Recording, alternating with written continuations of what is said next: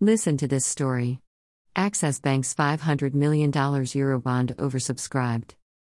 By Sahabi Abdul.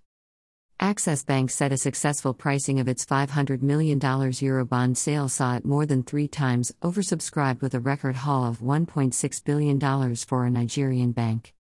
The 5-year unsecured note that matures in September 2026 comes with a yield of 6.125%, and interest will be paid twice a year, the bank said in a statement on Tuesday to the Nigerian exchange. The net proceeds of the Eurobond will provide medium-term funding and help the capacity of the bank to support its general banking, Access Bank said in the statement. Foreign currency-denominated debt issues have been made by Nigerian banks seeking to take advantage of relatively lower cost of funds.